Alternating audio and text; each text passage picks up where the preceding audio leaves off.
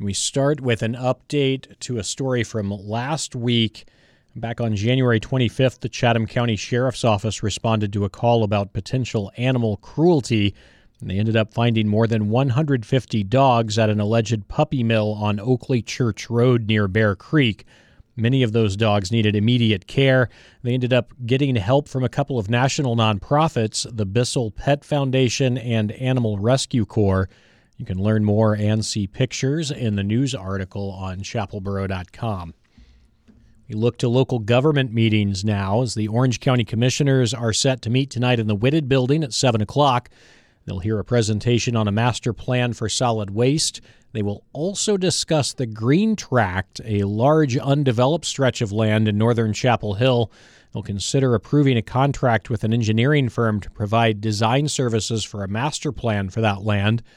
The plan is to develop part of that land with affordable housing. Chapel Hill, Carrboro, and Orange County all have to agree on the final plan. Speaking of plans that require multiple municipalities signing off on it, Carrboro Town Council meets tonight. One item on their agenda will be a proposal to extend the water and sewer boundary south along the 15501 to the Chatham County line. Chapel Hill's already signed off on this, but they'll also need Carrboro, Orange County, and Owasso to agree. Carrboro Town Council will also vote to rename Carr Street. The street is currently named after a prominent white supremacist. It will be renamed after Braxton Foushee, who was Carrboro's first black town board member back in 1969. In Durham, the school board's not meeting tonight, but they did move up their Thursday meeting to tomorrow night to discuss the salary dispute. It's led to several staff members calling in sick and closed several schools in the district yesterday. In the lead up to this year's election cycle, President Biden's touring the country touting investments made through his American Rescue Plan Act and infrastructure legislation passed a few years ago. That included a recent trip to North Carolina where he specifically talked about additional investments in his administration's making into affordable high-speed internet. While Southern Orange County has pretty consistent access, that's not the case in more rural parts of our community. Carolina Connection's Noah Powell and Taylor Holbrooks reported this story on Biden's visit and a North Carolinian who represents that underserved population in our state. 73-year-old Rex Brooks has spent his entire life living in this house in Lexington, North Carolina. It's changed a bit over the years. He's built a new kitchen, a smokehouse, even a special building for processing deer meat.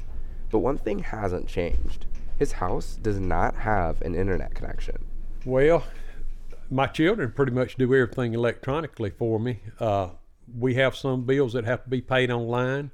My daughter takes care of all that. Otherwise, we pay our bills in a check, or either if it's local bills, we run by and pay them at the local places around here, like water bill and electric bill and all that. We just pay them at that time. While Brooks's life without the internet is manageable for him, he knows his children can't live that way. And they're good in their own way. I'm not taking that away, and I know society's gone that way. But at my age, I think I can get by till the end of the way I'm doing it now, So I might worry my children to death, but it's just going to happen that way. What I've got invested in them, surely can give me some answers, or take care of some business for me, Rex is just biding his time, trying to wait out the increasingly online world. But for many North Carolinians, this isn't an option. The internet is, for most aspects of life, a requirement. When President Biden visited Raleigh, he aimed to make the internet cheaper, faster, and more available for families across North Carolina. High-speed internet isn't a luxury anymore, it's an absolute necessity. And today I'm announcing another major step. We're investing another $82 million to connect 16,000 additional homes and businesses, bringing high-speed internet all across the state of North Carolina, from top to bottom. The North Carolina Department of Information Technology reported that at least 1 million households in North Carolina still lacked high-speed internet in 2023. Ray Zeiss has worked for 10 years as the senior director for NC State's Friday Institute. Zeiss has helped spearhead an online survey that is monitoring North Carolina residents' access to internet. So we've had 140,000 responses. So we run it behind the scenes at NC State. This map allows state officials to put funding into action and pinpoint areas that still do not have internet. It's a real joy to see that eventually here this year the money will really start rolling out, and we'll start to see real change and real holes being dug and fiber put in and life-changing access happening to some people that never thought they would see, gigabit internet at their house. Zeiss work is prioritizing state taxpayer dollars and working to close the digital divide. NC Broadband's affordable connectivity program has helped over 22 million Americans save $30 to $75 per month on their internet bills. I got a tractor there and another one behind it there, and I got this truck here. I pull my trailers. Back in Lexington, it doesn't seem that much will change for Brooks. When you're younger, you have to go that way. It's been out for years, but it's really came on the scene in the last 15 to 20 years, really strong and everything. Had I been younger when it came out, I'd be right there and probably fall in the same category as the rest of them. The expansion of broadband across North Carolina is helping to ensure that for younger generations to come, internet access won't even be a second thought. In Raleigh, I'm Noah Powell. And I'm Taylor Holbrooks. Carolina Connection is a student-produced radio newscast from the UNC Hussman School of Journalism and Media. You can hear their full programs on Saturday mornings at 8:30 right here on 97.9 The Hill through the spring semester. Time is now 4:14. I'm going to tell you really quickly about an accident we had earlier in Chapel Hill. It was a single-car crash that resulted in a downed utility pole, briefly closed a portion of East Franklin Street between Glendale and Park. No injuries or outages reported, and they had the pole cleared out there pretty quickly. And I'm sure you're aware of this, but it's worth reminding you that every weeknight at 6 p.m., 97.9 The Hill has Live and Local. It's an hour of local music from the Triangle, mostly focused on artists just in Orange and Durham counties. A little bit of Wake, a little bit of Alamance, a little bit of Chatham in there too. It is a thriving music scene, but it is not without its challenges, especially in recent months as a handful of venues have closed. Speaking on our forum on the Hill last week, musician Justin Ellis said the biggest challenge may be finding ways to reconnect UNC students with the local scene, especially in the aftermath of the pandemic. You have this 1-2 punch of university provides the resources, but for the resource to work, you need people who are connected, who know how to bridge that gap. And that bridge was already starting to disintegrate a little bit between 2013 and 2018, 19. And then COVID hit, of course. And when I was a freshman at UNC, I was friends with older people who were like, you never heard of Jack Sprout? Oh my God, you got to come to Jack Sprout. You never heard of whatever? Yeah, I got to come. You have a whole generation, I guess, of college kids who don't have an older crew to be like, oh, you have to check this place out because none they of them were all could go online anywhere. the whole Yeah, time. exactly. Yeah. So when you look at places like the Nightlight is gone, the station is gone, even Linda's is gone, and all those venue owners and business owners were all saying something to the effect at the end, it's like no one comes out anymore. And it's not like, sure, parking's annoying and all that jazz, but people aren't coming out because they don't know it's there.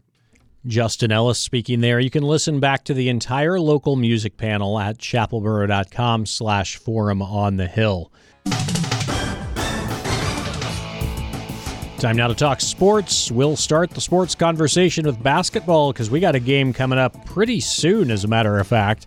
In just over an hour, I'll be yielding the big microphone to Brighton McConnell as he counts you down to tip-off. That starts at 5:30.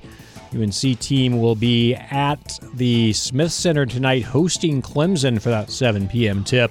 Tar Heels hoping to avoid a letdown after the huge win over Duke on Saturday.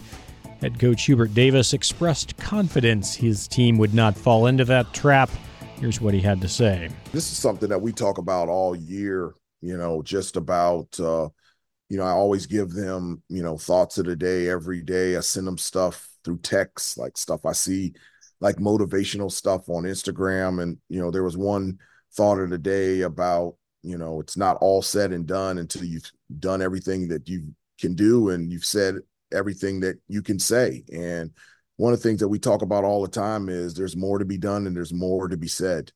And so, I think you should feel good about where we are now, but that's it. I mean, there's so much more room for improvement. There's so much more to be said, so much more to be done. And just, having that approach to continue just to work Focus on what is real. And I've said this to you guys before, and the only thing that you can really control in what is real is your preparation and your practice and how hard you play. And so if you prepare and you practice and you play as hard as you can, at the end of the day, you just have to live with the results. And this is what this group will do with the remainder of the year and just see where we end up. Hubert Davis speaking there. 97.9 The Hills coverage of tonight's game starts at 5:30. That is in just about 68 minutes, as a matter of fact. Countdown to tip-off with Brighton McConnell coming your way at 5:30. Elsewhere in sports, the UNC women's golf team won the UCF Challenge in Orlando yesterday. That's already their second team championship of the season. Over in baseball, Vance Honeycutt has been named a first-team All-American by Baseball America. Congratulations to him. That comes with just about 2 weeks before the start of the Diamond Heels season. Over in wrestling, UNC wrestler Sonny Santiago has been named the ACC Wrestler of the Week. Congratulations to him.